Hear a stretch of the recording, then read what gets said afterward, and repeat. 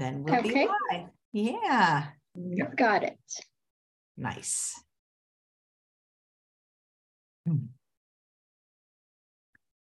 Hey everyone, and welcome to Chef AJ Live. I'm your host, Chef AJ, and this is where I introduce you to amazing people like you who are doing great things in the world that I think you should know about. Well, my guests today are Dr. Vandana and Munish Chawla. They are the lifestyle docs, and they're going to be giving you their prescription for wellness. And today's topic is physical activity. Please welcome them back to the show. It's always great to see you. It's always great to be back on Chef AJ Live. I love that you're doing like all the, it's so great that you're doing all the different pillars of lifestyle medicine. Yes, so today we get to talk about physical activity. So I'll do the first part, and then Munish will come in and do the second part. And then as always, we'll both be available for Q&A at the end. Thank you. Let's get started.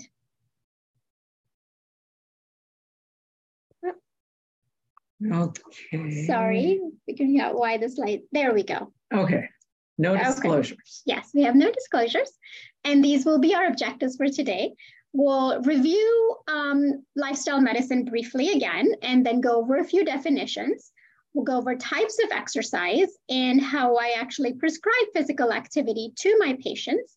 And then Munish will come in and talk about benefits of exercise and how we can inspire and empower ourselves and also those around us to bring more physical activity into our lives. So this is a reminder. These are the 6 pillars of lifestyle medicine that we've discussed before. And as you remember, last month, we talked about nutrition. So today we're talking about physical activity. And next month, we'll talk about stress management. So I know most of you are familiar with these terms, but for the purpose of this presentation, we wanted to be precise with the definitions of physical activity, exercise, and physical fitness. So physical activity basically is any bodily movement that is produced by the contraction of skeletal muscles and substantially increases energy expenditure. So really anything in terms of dancing, mowing your lawn, would be counted as physical activity. Exercise, on the other hand, is physical activity that is planned, and it has a purpose. Usually the purpose is to maintain or improve physical fitness, and it comprises of repetitive bodily movements. And physical fitness is a set of attributes that people possess or are trying to achieve through exercise, such as body composition, muscular strength, muscular endurance, flexibility, and cardiorespiratory fitness. In terms of types of exercise, we've got aerobic and endurance, strength or resistance training, and flexibility and balance. And we'll briefly go over all of those. Aerobic and endurance is any activity that is sustained and involves rhythmic movements of large body muscles. So walking, jogging, dance or studio workout, basketball, soccer, swimming, cycling, all of those would be under aerobic and endurance. Strength or resistance training is any exercises that causes muscles to contract against external resistance with the goal of increasing strength, tone, and endurance. So basically there are 2 movements.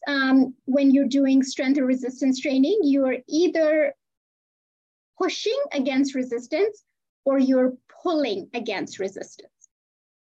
And so full disclosure, most of my life, I have been very good about doing some kind of aerobic exercise, and I've enjoyed yoga. So flexibility and balance has been part of my life.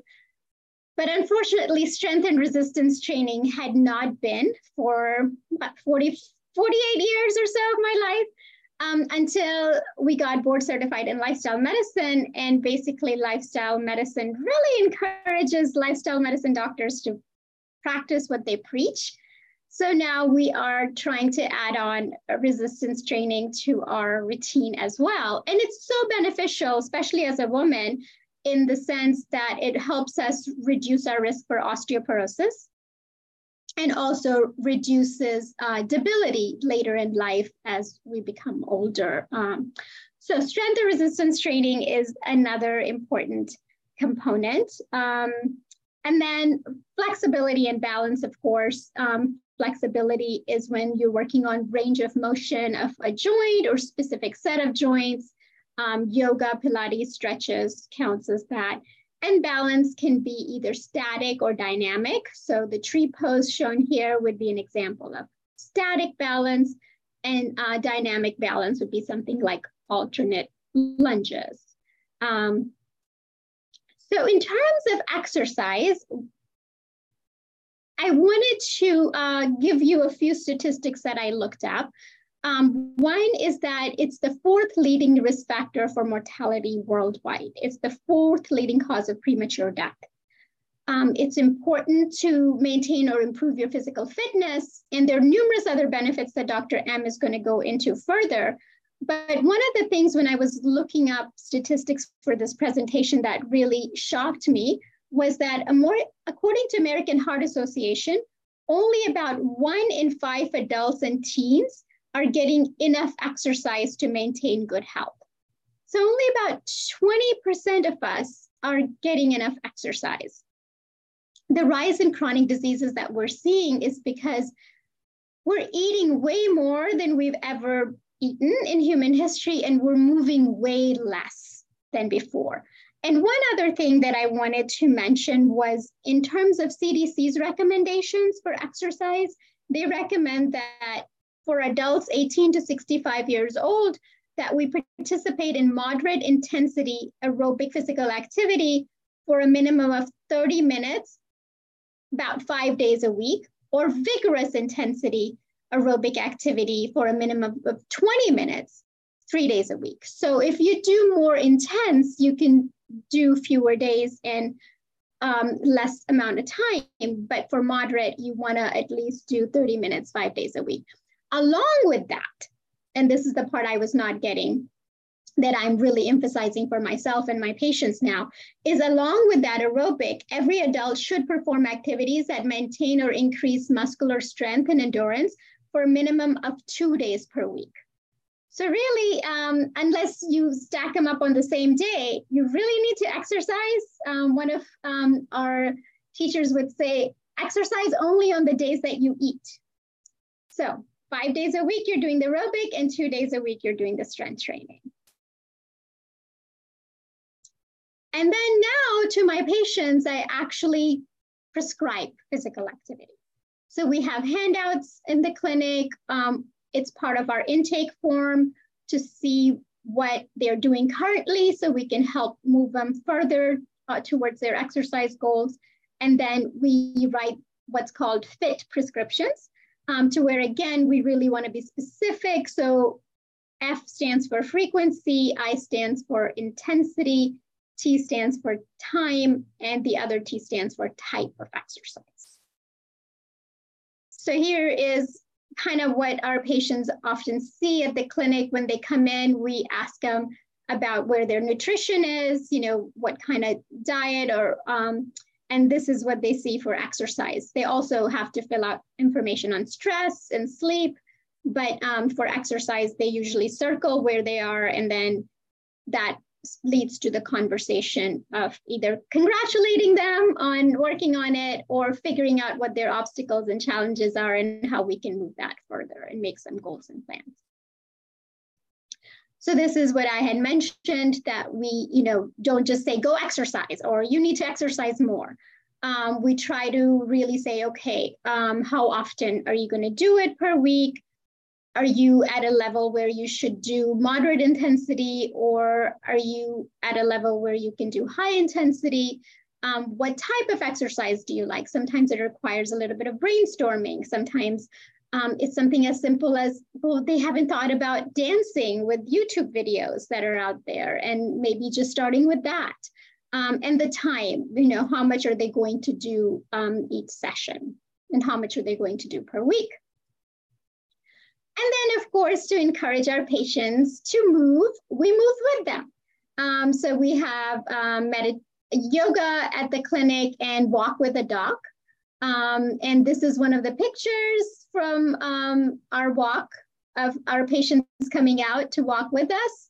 And I want to give a shout out to Walk with a Doc, which is a great organization started by a cardiologist, David Zebgier, in New Jersey, that is now spread not all over the US, but also all over the world. So look for a Walk with a Doc chapter near you. You don't even have to be a patient of that doctor to go to those walks.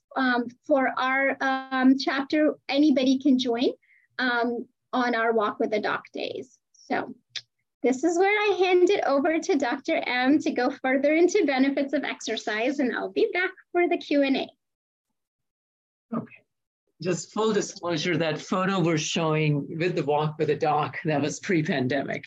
So slowly the numbers are coming back up, but we haven't had as big a turnout as before the pandemic, but hopefully soon. Okay, so Dr. B, she started mentioning some of the benefits of exercise. I'm going to kind of pick up where she left and maybe add a few more.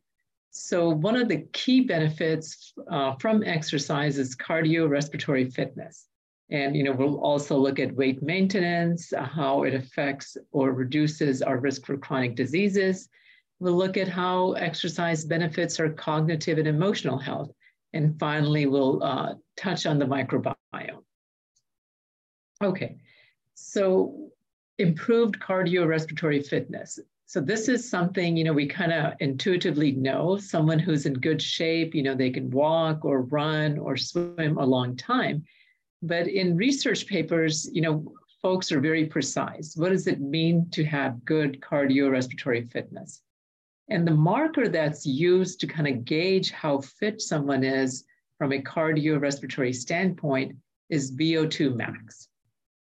Okay, so let me kind of explain what VO2 max is. So this is the maximal oxygen absorption that we can, the amount of oxygen we can absorb, how much volume per unit of time, usually it's per minute, and per kilogram of body weight.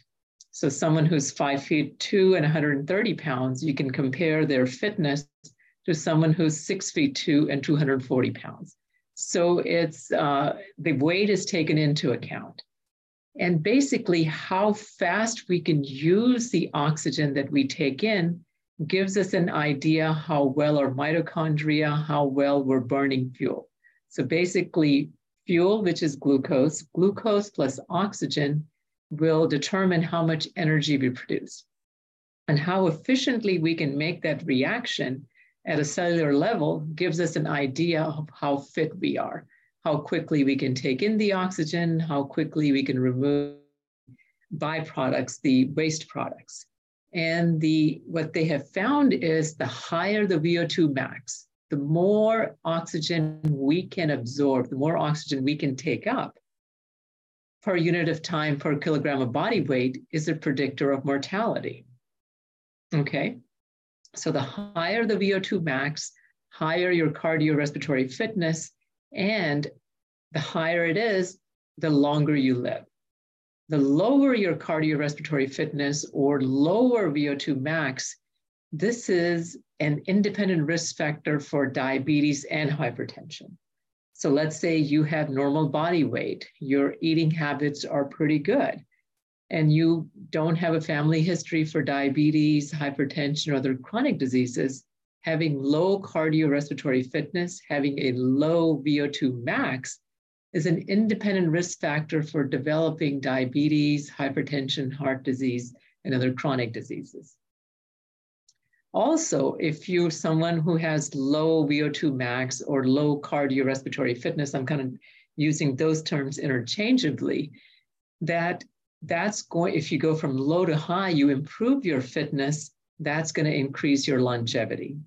But if it's the other way, sometimes people are athletes in high school or college, and then they become sedentary. They're no longer staying fit. They're no longer working out on a regular basis. Well, that can cause premature death. We're losing both health span and lifespan if we don't have good cardiorespiratory fitness. And this was a surprise to me when I started kind of researching this. It's not just about feeling good, having more energy, it literally extends our lifespan. Okay, and the next thing that, oftentimes people mention is physical activity for weight maintenance. So people will often, when we're first starting, they'll say, okay, doc, I think my weight is going up, that I'm not moving enough, my physical activity is down. And I remind them, and I think first time I heard this was on Chef AJ, you lose weight in the kitchen, you get fit in the gym. So I remind people that for weight loss, exercise has, modest or very minimal effect. However, research shows for maintenance of weight, exercise is very beneficial. So, eating healthy is important to lose weight, but to maintain that weight loss, you need to continue to eat healthfully, but also add in the exercise. And the minimum amount that most studies will say is 250 minutes to 300 minutes of moderate intensity exercise. And perhaps I should kind of clarify what low intensity, moderate intensity, and high intensity exercise is. So low intensity exercise would be, let's say, walking. If you're walking and you can sing, then that would be considered low intensity exercise. If you are jogging at a comfortable pace, you can carry on a conversation with someone jogging next to you, that would be considered moderate intensity exercise. And high intensity would be that you can't even carry on a conversation. You're breathing so hard, that would be considered high intensity exercise. So typically, the research says that for weight maintenance, a minimum of 300 minutes of moderate intensity exercise per week is recommended, or what they see as showing benefit. Okay, however, we have the National Weight Control Registry. So this is the largest registry of patients who have lost more than 50 pounds and kept it off for more than 1 year. And, they send surveys to these folks, and typically folks that are on this registry, they are getting 420 minutes of moderate intensity exercise per week. So that's basically an hour a day. So just to kind of let people know that for weight maintenance, for most of us, really increasing the physical activity in the day, the exercise is really needed, is really helpful.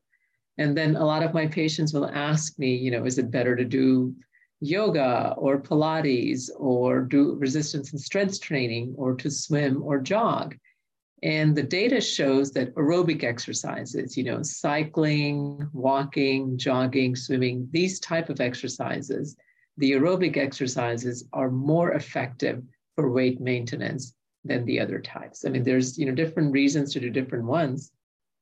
But for weight loss and maintenance, I should say just weight maintenance, aerobic exercise is more effective. Okay. And also the next sort of major category that exercise or physical activity is helpful in is in reducing the incidence of chronic diseases.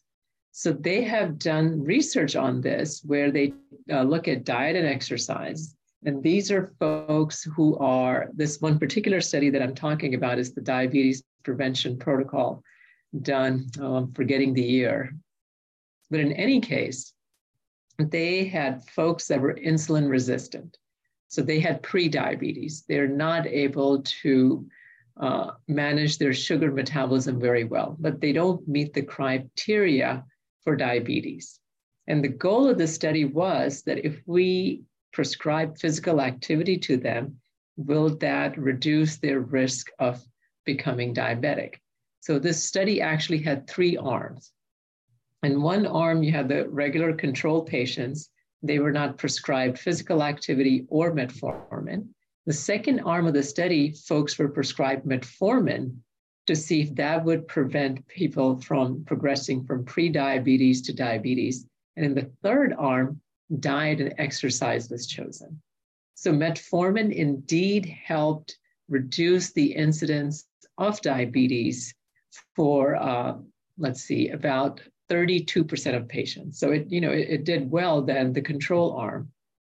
But diet and physical activity, diet and exercise reduced the incidence of people developing diabetes over the course of 2.5 years by over 52%.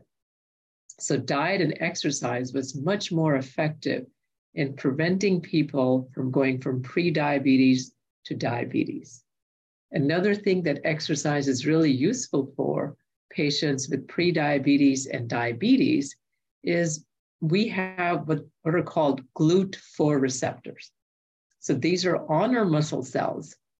So typically when you eat a meal and your sugar goes up in the bloodstream, there's a certain amount of insulin that's produced, and insulin is sort of like the usher. It helps usher in glucose from the bloodstream into the cell. With GLUT4 receptor, this gets turned on when we're engaging in physical activity.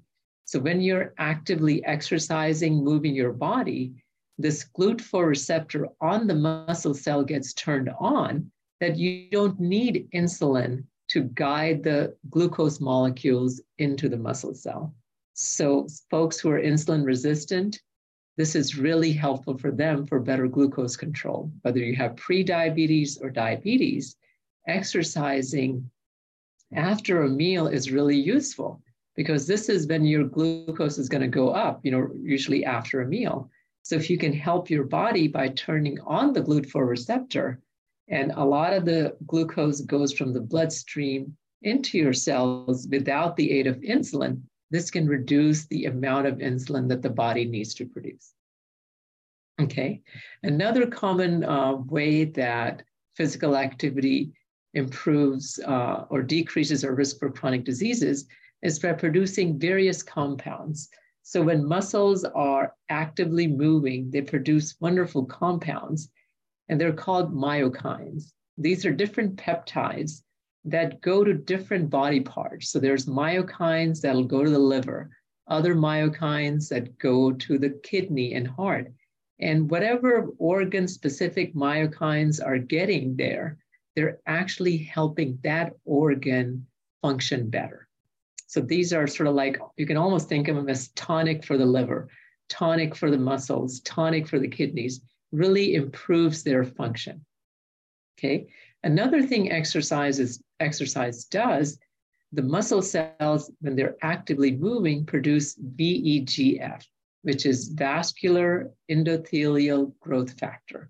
So this is what's going to increase the efficiency of the blood supply to an organ. This is going to help in laying down new blood vessels. So if you improve the blood supply to an organ, the heart or the brain, it's going to function better.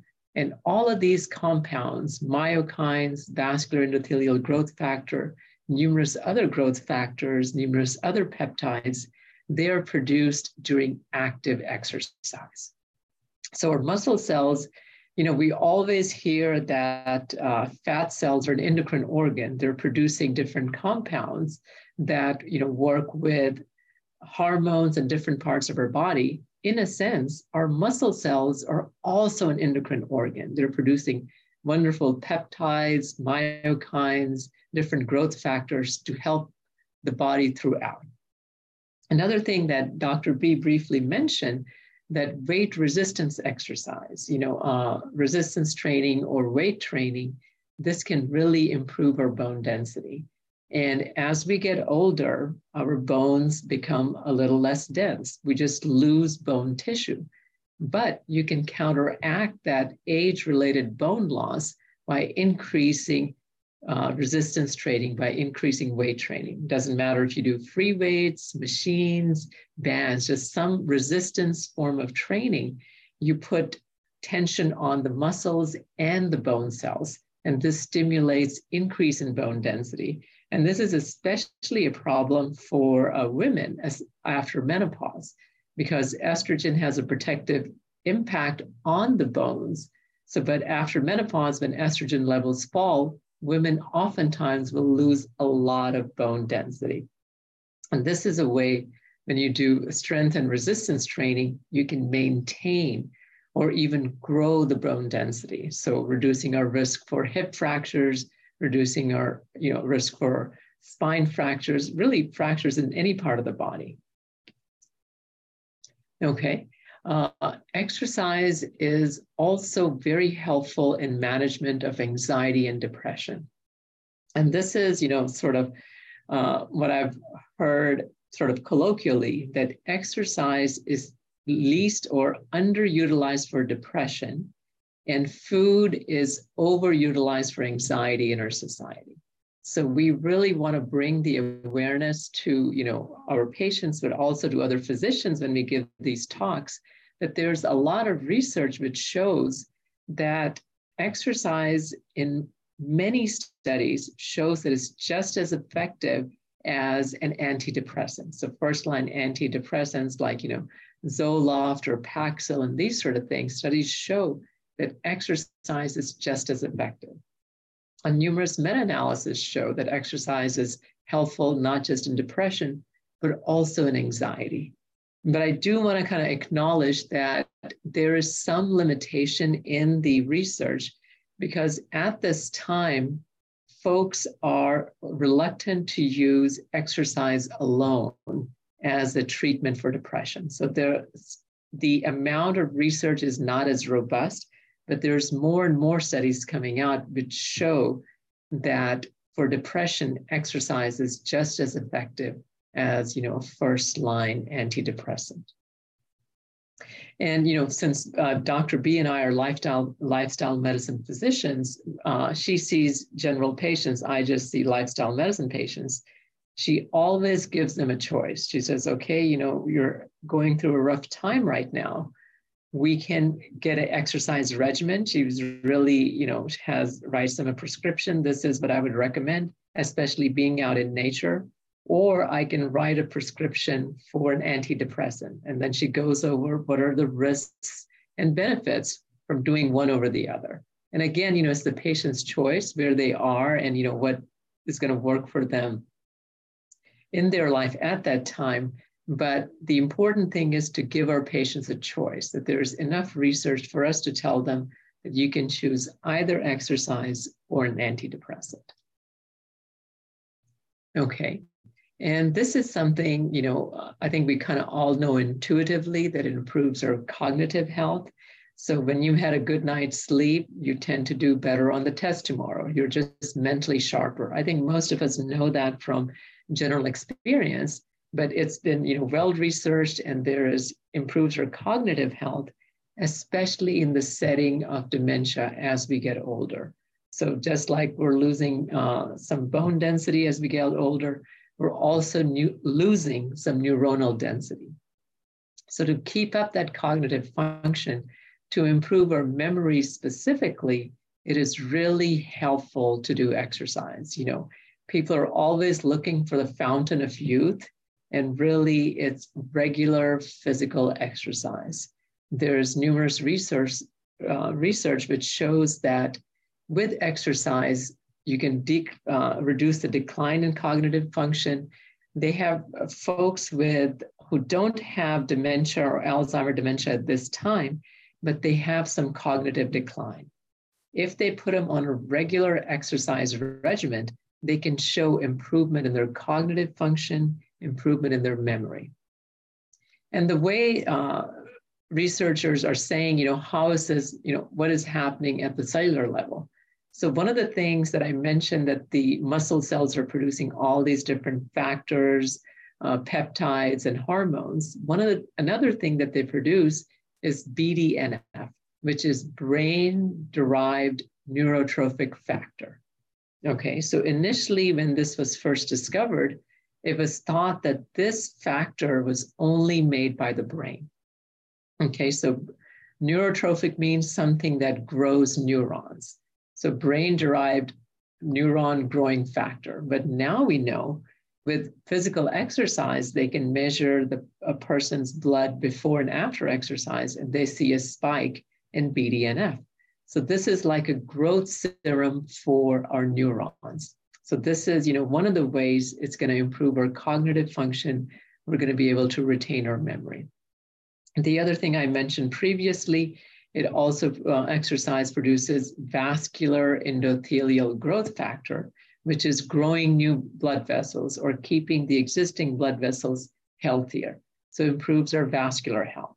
So if you can improve the blood supply to the brain, you can see how this would also help our neurons functioning better and sticking around longer. Another thing exercise does, it decreases the inflammation in our body.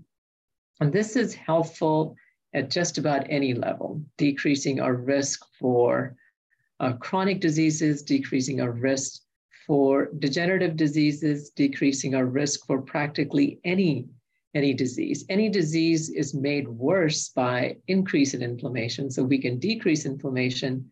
Diabetes is not as bad. Weight loss is a little bit easier. And the other thing it does, it decreases neuroinflammation.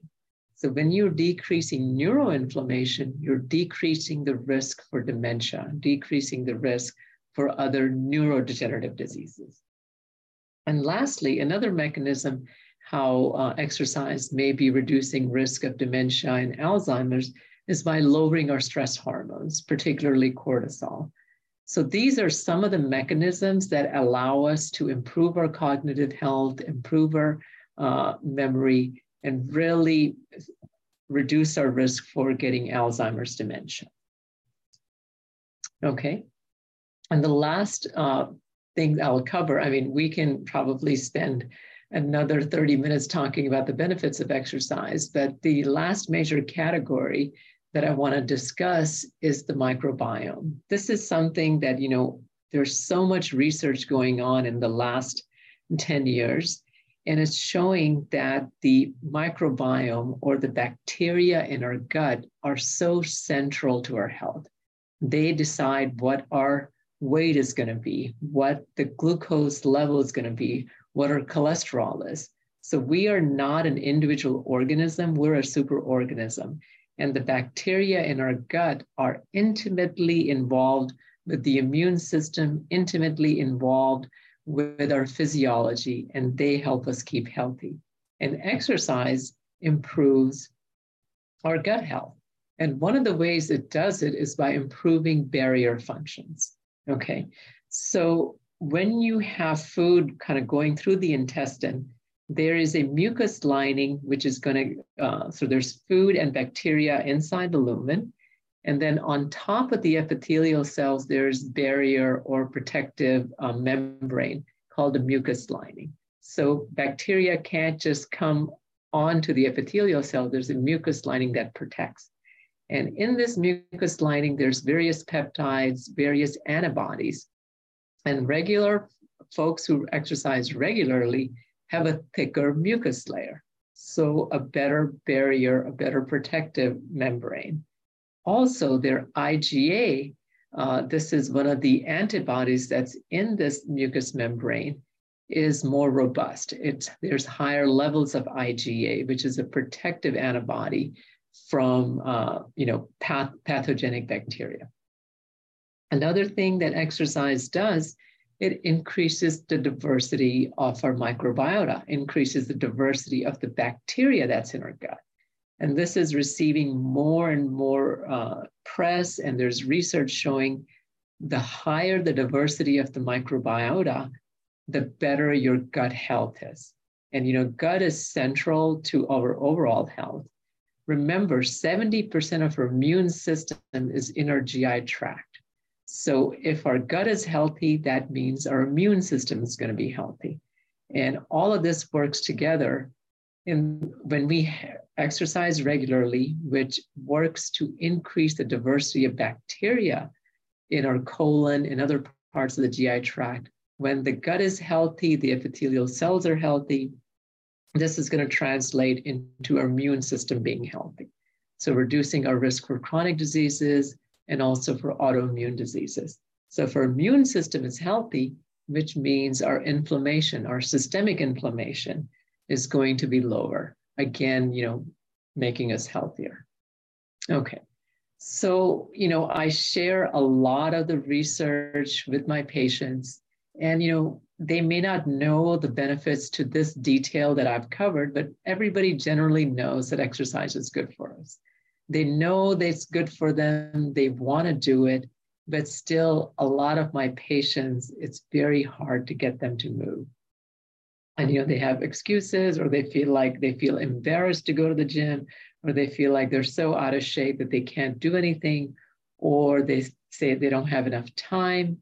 And really, we spend a lot of time exploring, okay, what are your barriers? What can we make you do? So when a patient first starts exercising, I say, even if you can give me 10 minutes and you just walk around the block, or you walk inside your apartment, doesn't matter what you do. Maybe you dance to a YouTube video. Any sort of physical activity that you do regularly, that's planned, that you do intentionally, is helpful. And the hardest thing is to get started, right? So oftentimes I'll share my experience or share experience of other patients who initially had trouble exercising. We connect to their values. Okay, what is important to you? Is health, having more energy, is that something you value? So whatever, we kind of go over different ways to inspire them, sharing videos, sharing articles, sharing research. A lot of the inspiration that I have gotten is from this book by Dr. Kelly McGonigal. She's a health psychologist at Stanford. And if folks are interested in reading a book, the book Joy of Movement does a wonderful job of not just sharing the science, but really inspiring people to move. And I'm going to kind of go over some of the things I learned from this book, The Joy of Movement. And she basically says that what we really want to do is we want to feel good. And she wants to let folks know that by exercise, we are connecting to our feel-good systems. So some of the peptides, some of the hormones, some of the growth factors, they not only improve our health in terms of reducing chronic diseases, they produce specific compounds which make us feel good. I already talked about the myokines earlier. So we're going to talk about the endorphins and the endocannabinoid system. So in the endocannabinoid system, this is something you may have heard of, that when people describe a runner's high, after running for a significant amount of time, you actually feel more joyous. You feel good. You don't have the aches and pains that you had earlier. Almost a euphoria sets in. So this is the endocannabinoid system getting activated. For this to get activated, you have to exercise a considerable amount. It's not going to happen after 2-3 miles. Usually for most people, it'll take 7-8 miles or longer. But this is something, people who run marathons, they get hooked on running. And this is one of the reasons, because they feel really good about it.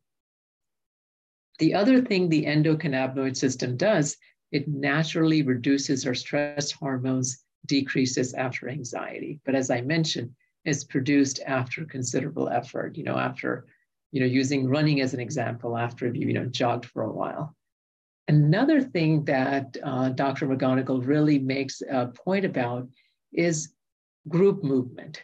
So we are hardwired to be part of a community, and there's an evolutionary link with cooperation and movement. So when we are moving as a group, we actually feel more joy. It's easier to foster connections when we're doing something that we're physically moving. So she encourages, whether it's a rowing team or whether, dancing in the studio, outside, wherever, if you can do a group activity, that's going to give you much more joy. And it's going to foster social connection. The other thing that is really helpful in folks who are having trouble getting started with exercise is adding music. So the part of the brain that is receptive to music and part of the brain that's responsible for physical activity, those two parts of the brain are right next to each other. It's like the circuitry for listening to music and the neurocircuitry for movement is interlinked. So when you add music to the mix, it literally reduces your labor. You feel like you're not working as hard. So if your goal is to jog longer than you did previously, if you add music, this is going to reduce the amount of perceived effort. So it really makes the workout easier. And, I don't need to tell folks how to access music. There's so many apps, YouTube, song, different places you can access music. The other thing I want to kind of talk about separately from just regular exercise is what is termed green exercise. As I mentioned, that, when you have that feel good, the runner's high, that feel good euphoria after running for a considerable time, it takes considerable effort to make you feel good. But when you go out into nature, there's almost immediate benefit. We switch into a more receptive mode and we turn off our default mode network. This is the part of the brain always, kind of ruminating and worrying and anxious. So just by going into nature, going into woods, this turns off that part of the brain. So green exercise is especially useful for depression. When Dr. V is making a prescription for exercise, she tries to get her patients go out into nature as much as possible. It's better if you can go to a heavily wooded trail, but just going to a neighborhood park helps as well. Just seeing some green is just very healing for the human body. So our message to our patients is just move, whether you dance alone in your apartment or you're dancing with a group or you're doing a yoga class. This is one of the pictures of a yoga class at our clinic that we hold, a couple of times a month. So it doesn't matter if you're doing yoga, you're doing dancing, or you're, jogging or running, or you're just going out into the woods, just, taking a short stroll. Anything you do in terms of physical activity by just moving, it is so beneficial for you. It not only will give you fitness, not just reduce your risk for chronic diseases, it's going to make you feel really good. So that's our message to our patients. If you're looking for the fountain of youth, it is exercise. So thank you so much for your attention. I'm going to call Dr. B back so we can take some of your questions. Dr. B back. I like that name, Dr. B back.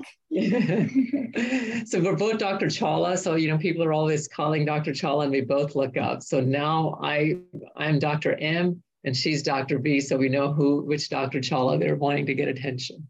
Oh, that's great. Do you want to take it off screen share? Or I can do that if you like. Yes. Sorry. Okay, no problem. Well, we like to see your beautiful faces. That was really interesting. And I'm curious. So when you said something like how exercise improves the microbiome, how do they know who does those studies, for example? I know. This is really fascinating. And they really are not 100% sure, is it the improvement in barrier functions? What exactly is causing the bacteria to be more diverse, to be more plentiful. So basically, they do studies, part of the American Gut Project, they have stool samples from, 22,000 different individuals from all over the world, from 7 different countries. And as part of that, they also do, and there's been other studies in addition to that, but they also check, what are you eating?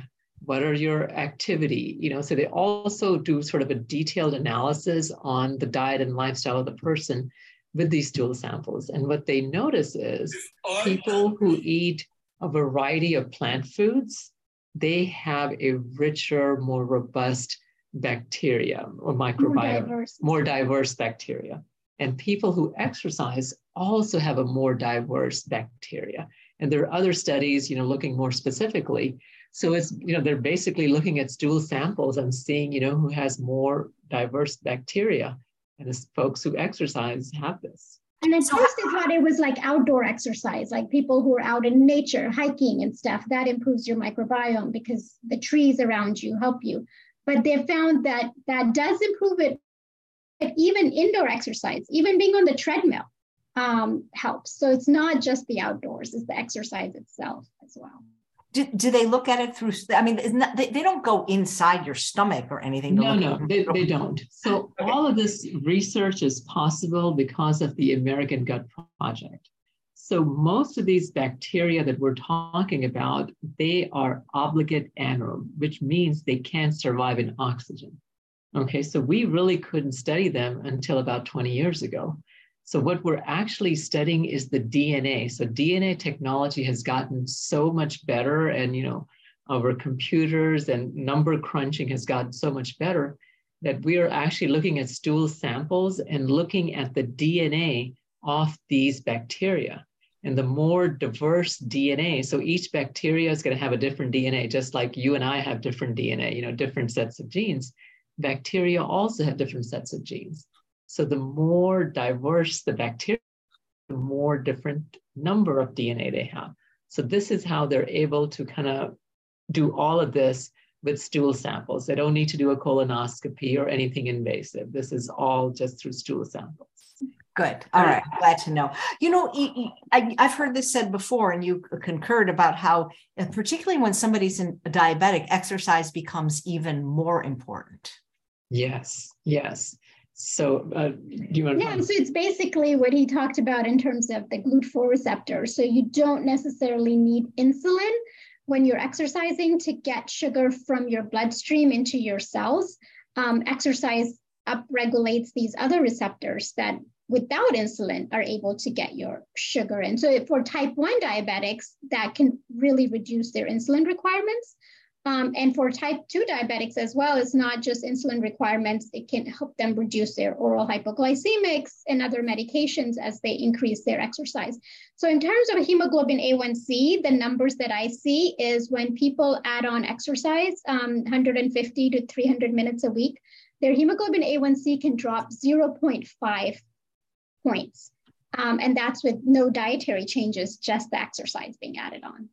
That's fantastic. I mean, while we encourage people and we hope they'll become whole food, plant-based, oil-free, low fat, at least exercise still can help them. That's interesting. Yeah, absolutely. Well, imagine what it would do for them if they follow the diet as well. Yes, if they do both. If they do all 6 pillars that we're talking about. I don't know how you feel about this and how you find your patients in your practice, but I find it's harder to get people to exercise if they've had lifelong inactivity than to even change their diet. Yeah. This is really the big challenge with lifestyle medicine in general. We humans are very habitual, things we've been doing for a lifetime or for decades. And now, the information, this is better for you. But transferring that into actual action where patient eats better, exercises, sleeps on time, this is the real challenge of lifestyle medicine. And this is what we work on, really on behavior change to get people to gently guide them, really make it like do anything. This is literally what I tell them. Give me 10 minutes 3 times a week and you can choose. You can, do a dance on YouTube. You can, a YouTube video. You can walk around the block. Anything you're willing to do. So just basically asking them, where are you wanting to start? Just reminding them, okay, you signed up for this program. You want to lose weight. And this is something that'll help you. So just kind of reminding them of their health goals, reminding them that this is really helpful. And then starting off slow. And once, they're doing regularly 10 minutes walking every day, let's say, or walking 3 times a week, then we can say, let's go to 15 or maybe add an extra day. So starting off slow really helps, but you're right. This is a challenge. So there's so much psychology in this, right? It's not just, this is what you should do and now go do it, right? You have to change your relationship. So in terms of changing your relationship with food, and changing your relationship with exercise. So many of these things go back to our childhood. So many of my patients have this relationship with exercise to where they feel like it's punishment. Like, oh, I ate that dessert, now I'm going to have to go exercise.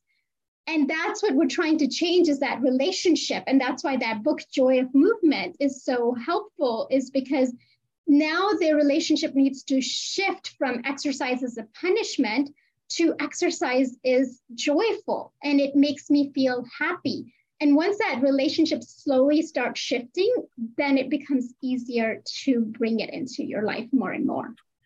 I think some of us grew up with these horrible physical education teachers, that didn't make it fun, and that often, were shaming or punitive. And, it's interesting because by the time I got to high school, physical education was an elective. It was no longer even required in the state of California. I think by the time I was actually in junior high school. So I think that was a big mistake. Yeah, absolutely. I mean, this is, like she mentioned, only 20% of individuals, like even including teenagers, are getting adequate amount of exercise, and which is, not a large amount. Even the minimum requirements, only 20% of Americans are meeting that. So my patients with kids, I really encourage them to do exercise and physical activity that's fun with their kids.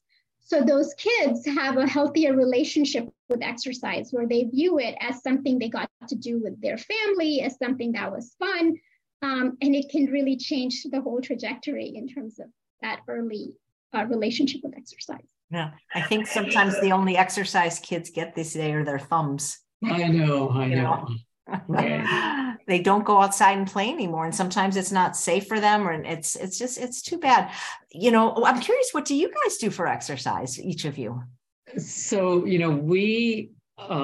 we like to do different things. So one day a week, we like to go swimming. One day a week, we like to go running. A couple of times a week now, we've added strength training. We actually use the Peloton app. So we do strength training. One day a week, we do yoga. And one day a week, we actually do dancing to YouTube videos. That's new. that's new also. So a lot of times it's raining, we can't go out jogging, so we'll put on a video and do like Zumba workout on YouTube. Yeah. Nice.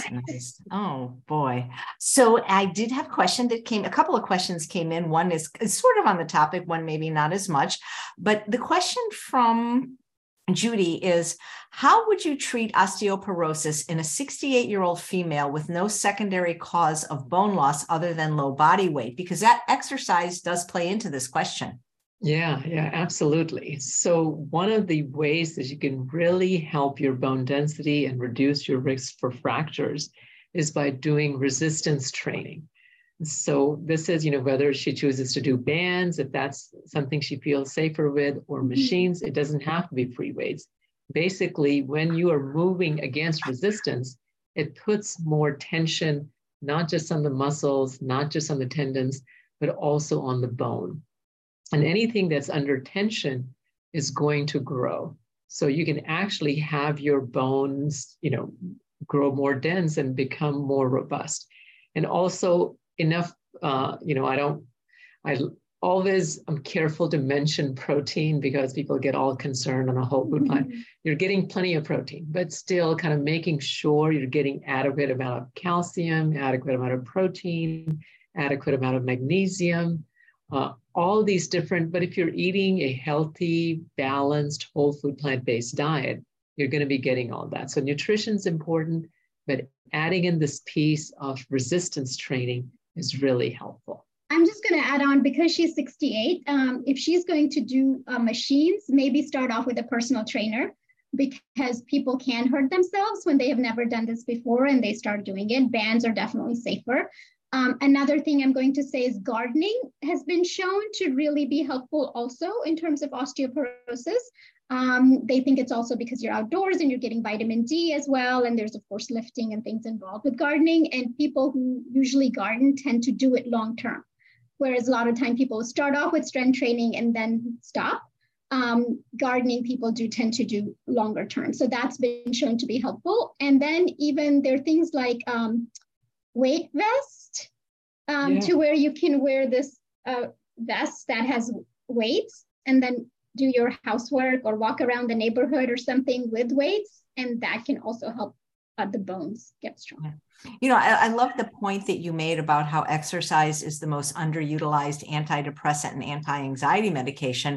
Mm-hmm. But for many people, the only problem is, just like the pill they would take, it has to be done daily. You can't just do it once a week or just once and done, Right. And that's the challenge, and that's the opportunity as well. Yeah. I think if people knew how good they would feel, with the exercise as opposed to the drugs, but it's tough. If those things had never been invented, people would then have to exercise and eat right, Yeah. Yeah. So one of the live viewers is asking, do you feel that exercising before breakfast is more favorable than after, or maybe it doesn't matter?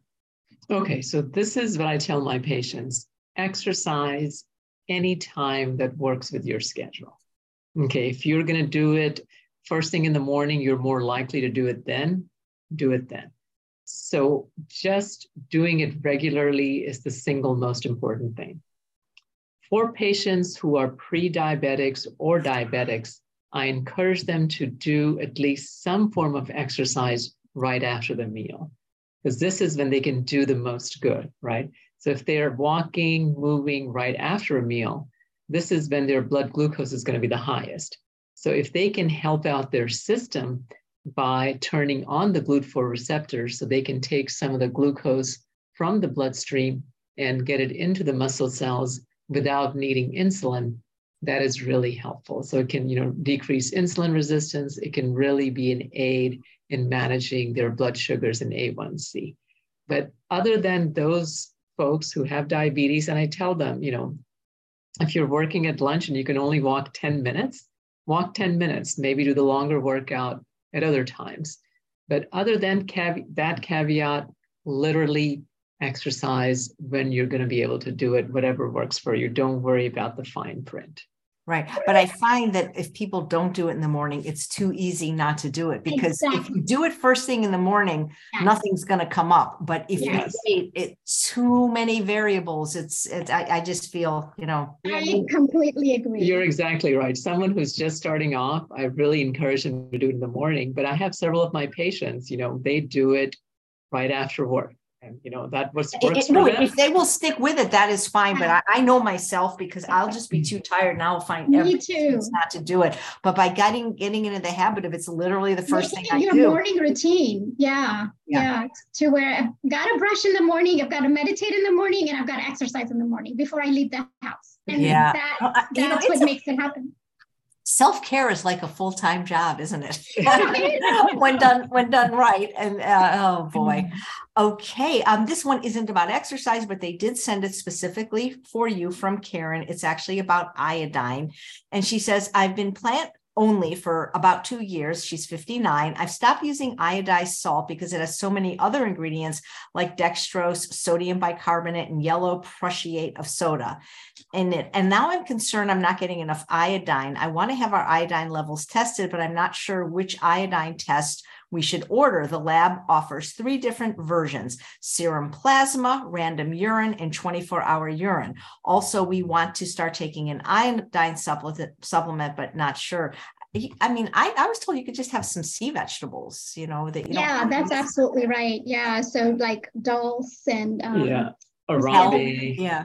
Yeah, so those have iodine in them naturally. You can do that. And you really don't need that much iodine. So if you even do iodinized salt, you don't have to do very much of it.